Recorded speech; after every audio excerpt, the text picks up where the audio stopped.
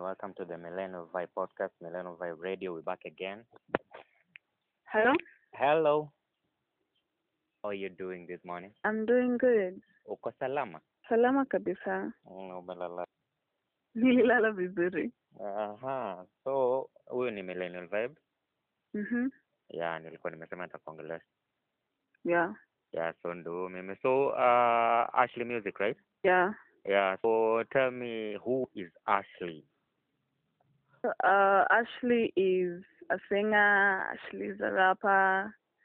She's a songwriter, composer. She makes beats. She produces music. She does mixing and mastering. And she plays the piano too. Okay, so kwa hizo zote unaweza sema ni nini ndo strong suit yako? Strong suit. Naweza sema zote because I have invested a lot of time and I have practiced a lot. Though nikianza, I began as a rapper. But basically, everything that I'm doing is what I had wanted to do before. It's only that it took me time to organize myself and to get into everything that I'm doing. Okay, so when I first heard of you, nilikuwa najua ni rapper. Yeah. So when did you begin production? So I remember back in 2016. I had always wanted to get into production and making beats. I didn't know where to start. So I had a phone. So there are actually so many apps online that you can download and start off making beats just literally on your phone. Okay. So I downloaded one of them and then I began making beats. They were not, like if you were to hear them, they were good. But I never knew how to level the sounds or to mix and master. I was still trying to figure that out using the apps. Okay. And then there was a time I went to perform somewhere, and then a certain producer from Eldoret had me and approached me and was like, where did you get that beat? And then I told him I made it. And then he asked me, which software did you use? And then I told him I made it using my phone. So he told me, I will offer to mix it and master for you for free, only if you put my producer tag on the beat, so that whenever you go and perform with it, you perform with it like at places, and then it will have my own tag. Okay. So I guess ever since that day, I knew I had something. Oh, so it was like a hidden talent. It kind of was. Okay. I guess it's safe to say it began in primary subconsciously. Oh, okay. Because I actually began like rapping when I was in primary. And it was just rapping with my friends. It wasn't like very serious, when you're like, this is actually when you hang out with the boys a lot. Most of my friends are boys. Even now, most of them are boys, but then we will hang out. And I remember then Lil Wayne was everything, like in hip hop.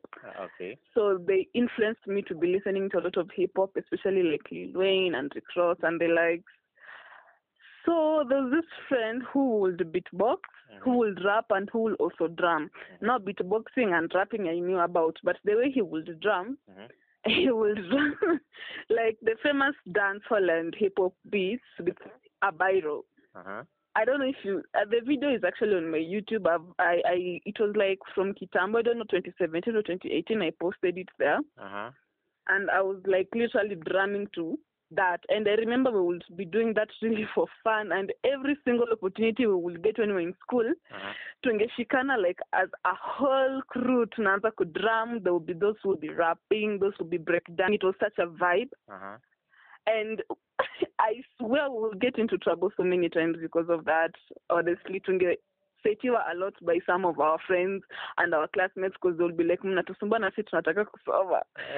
So we would be really making a lot of noise hadi other classes natusikia.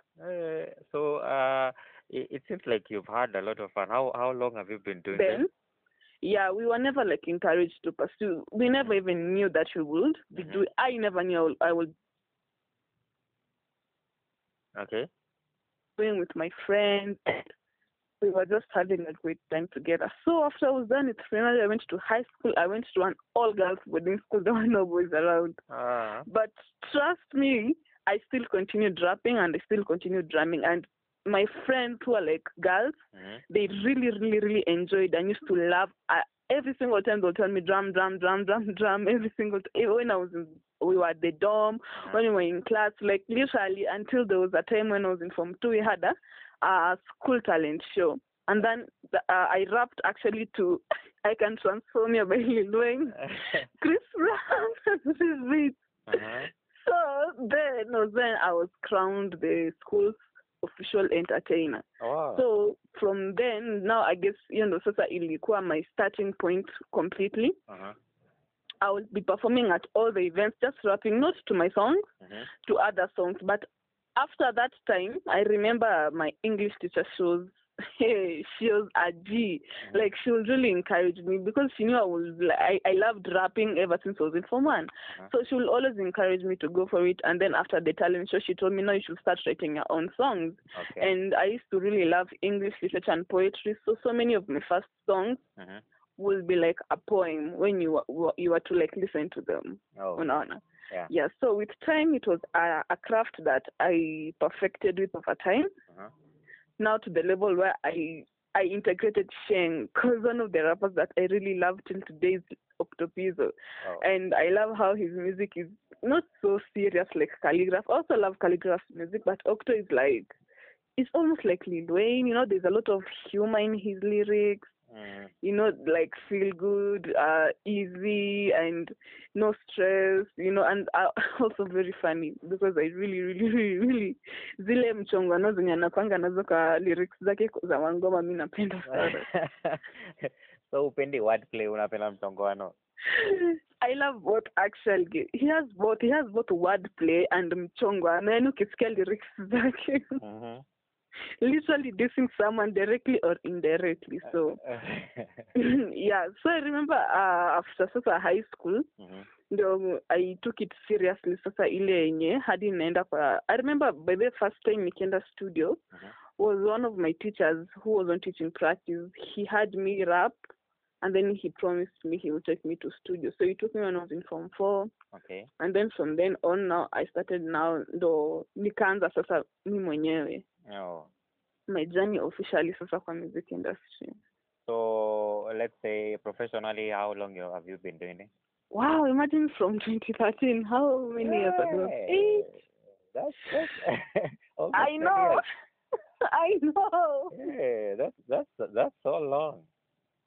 That's a lot. Honestly, it is. And like people actually tell me like that's a long time. How angevumilia all those years? Because if ingekuwa fashion, I don't think I'll be doing this. Yeah. But personally, I've embraced it, and I'm grateful for the journey because I've grown as a person, as an artist, and I've evolved. And music has taught me patience in so many ways in life. I was never like a patient person, but now, and I really have faith and I have hope that eventually things will I feel like if it's not, I'm sure this is going to be my year. Mark my words. Like I am really pushing and putting in like a lot of effort. No lie. I've been pushing myself because before the production officially, I was so scared to start. And I remember I had approached several producers who anyone are producing because I didn't know about YouTube. Because I think in 2016, I didn't really know about YouTube. So I would try to reach out to producers. They would call me my money. They would, imagine, like, unafatana na producer. Mwingine aliniambia straight to my face. No, I will not teach you. Literally to my face. Na ningempata anafundisha another guy. Na mimi nilikuwa nataka hadi kumlipa. Hadi nilimwambia I'll be paying you. It won't be for free, and he refused. Another one ningemlipa alafu ananifunza. Unajua like ukiwa na passion na kitu na interest hadi utaenda kufanya more research about it. So ningemlipa ananifunza, but sikuwahi make beat, sikuwahi guza lapi. Like alikuwa ananiambia ndio yeye alikuwa ananifunza na software inajiita Reason. Ndio hii Reason, ndio hii user interface hivi vile inakaa. Sika kwanza alinifundisha mixing and mastering, imagine. Badala nifundishe at least to make beat or like to practice when you I remember my first YouTube video ilikuanga about Fruity Loops because I'm using Fruity Loops. Okay. You are aware around Fruity Loops before I wanted to make beat. He never did that. So this guy, I don't know if you understand any concept of production, but there are no like rules of saying that there's this specific number used on a song. Okay. Never. But this guy was giving me numbers to crown. So, I remember this was like in 2017. So, ningeenda hadi na Google inaniambia, no, you're not supposed to have specific numbers. Each song is different and it's treated differently on its own. So, numbers vary, see the same. So, when I remember I approached him with this, and nilimapproach tu kwa uzuri, the guy got so angry, alinigombanisha. Akanambia unajifanya ni mwakili, enda ujifunze peke yako, na akanifukuza kwa studio yake. I'm telling you, nimejiona mambo kwa music industry. So, there are not a lot of female producers actually in the country. Yeah, that's true. So, niambie challenges gani unapitia sasa? People really don't take me seriously because I am a female. Unaweza pata I'm in the same space with a male producer, like literally an artist ananiambia, if you like kuna mwenye anakuita tu akupime, not even for you to do like projects with them. Okay. So they'll still choose the male producer over me, even if I have more skill, not even talent, like even more skill than the other one, unaona. And like for me, ndo nifike hapa, I began officially in 2018 my production journey. Okay. And nilijifunza ku make beat, nilijifunza kutumia software, and I took some time off kiasi kujifundisha music theory and how to play the piano. Okay. Right? Yeah. That's why I can play the piano, because I came, like my YouTube teacher would say, it is very important. A lot of like producers try to shy away from music theory. Not all of them like it. Yeah. Because it's not hard. It's only that it's like it's wide, it's broad, and you need to understand all these concepts so that you can be a better producer. Otherwise, all of your beats or all of your songs will be sounding the same. And I don't know if you've been listening to my songs or the songs that I've produced.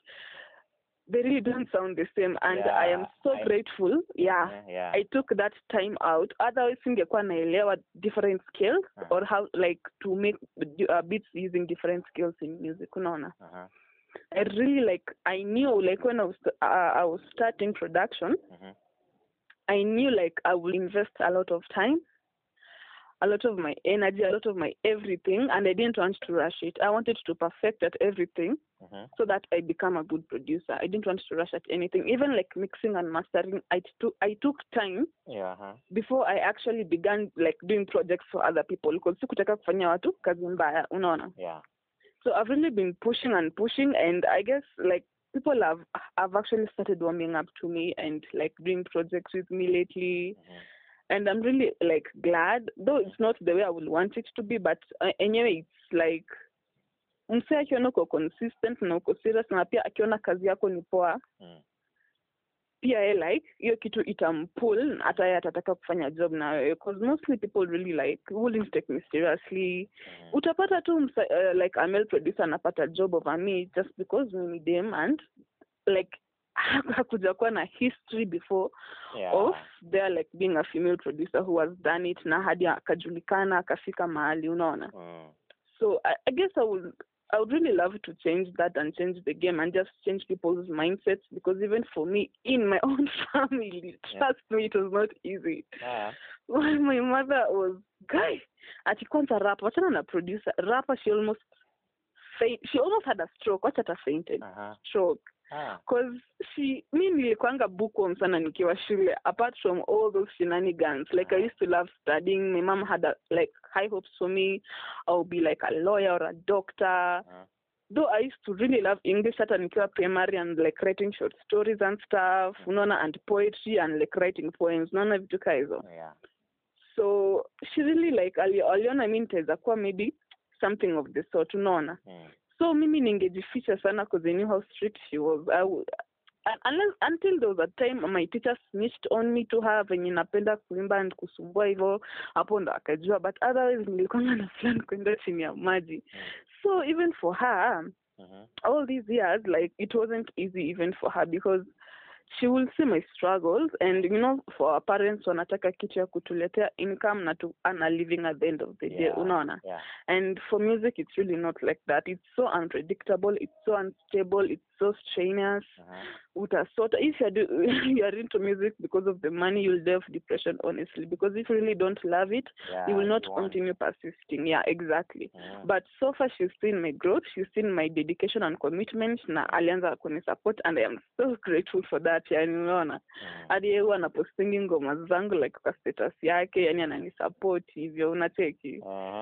So it was the progress was slow, and honestly I can't complain, and I cannot like be like mad at it or angry at it. I really understand, like, in music or just in life, good things must take time. They take time. And art should never and can never be rushed. So bado naendelea kusukuma. So speaking of projects, how is it working with nimeona a couple of international artists, mazi?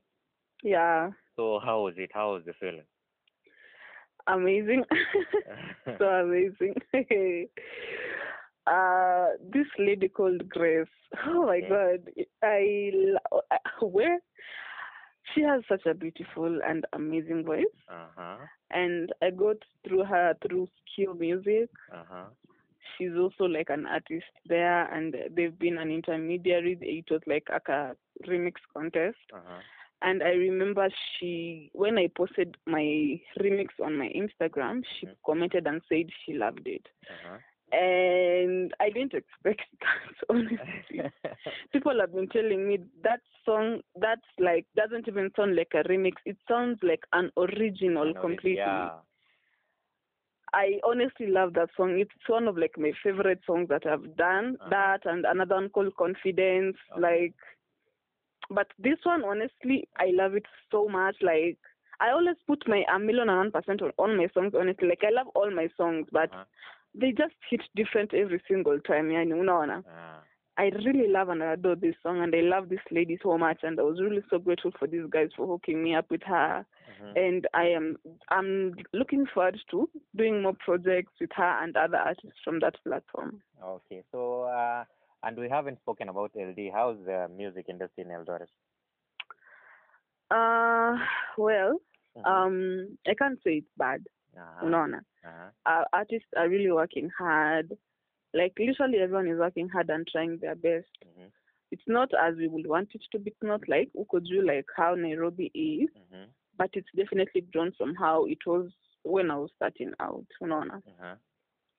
So we are not where we want to be, but we are growing. And trust me, there will be a time where everyone will be coming to LED because of how huge it will be, like the marketplace here. There are so many talented artists that I've met, so many who are underground, and these guys are really, really fire. I'm not even gonna lie. So tuongele future projects. Where do you see yourself in the next like 2 years even? In the next 2 years, whether I'd love to do so many things with, I guess, my life, my career, and all that stuff. I don't want to just dwell on production or engineering or on music. I'd like to get into acting. I used to, by the act set books after high school. It was a side hustle. I've done that too, by the way. Really? Yeah. What? I never thought. Okay, music whether need to call you, honestly. That one you have to be specific. Like, you can improvise, but ufai kutoka from your storyline hapo. From the script. If it's maybe just a play, probably yenye mtu ame come up with, unaweza improvise because people don't know the lyrics. The words. But no, with set books za shule. Watoto wanasoma. Ukienda out of topic watakuvamia hapo. Watajua. So yeah, I definitely like to get into acting. I've done voiceovers for a couple of people. Ilikuwa tu kimchezo, people, someone telling me, "Oh, you have a nice voice. Can you do this for me?" And then I get paid. I'll definitely like to delve deeper into that. I guess that's basically it. Doing more music. People like kwanza, like producers, they produce. Okay, let me just say this before me blow up. Yani, he's called Rico Beats. Rico, I can really say honestly, confidently, nikianza, he was like the only huge producer mwenye alimshikilia mkono. And I remember the reason why I reached out to him, because he was like the biggest hip hop producer then, unaona. Okay. And nikianza, I wanted to only be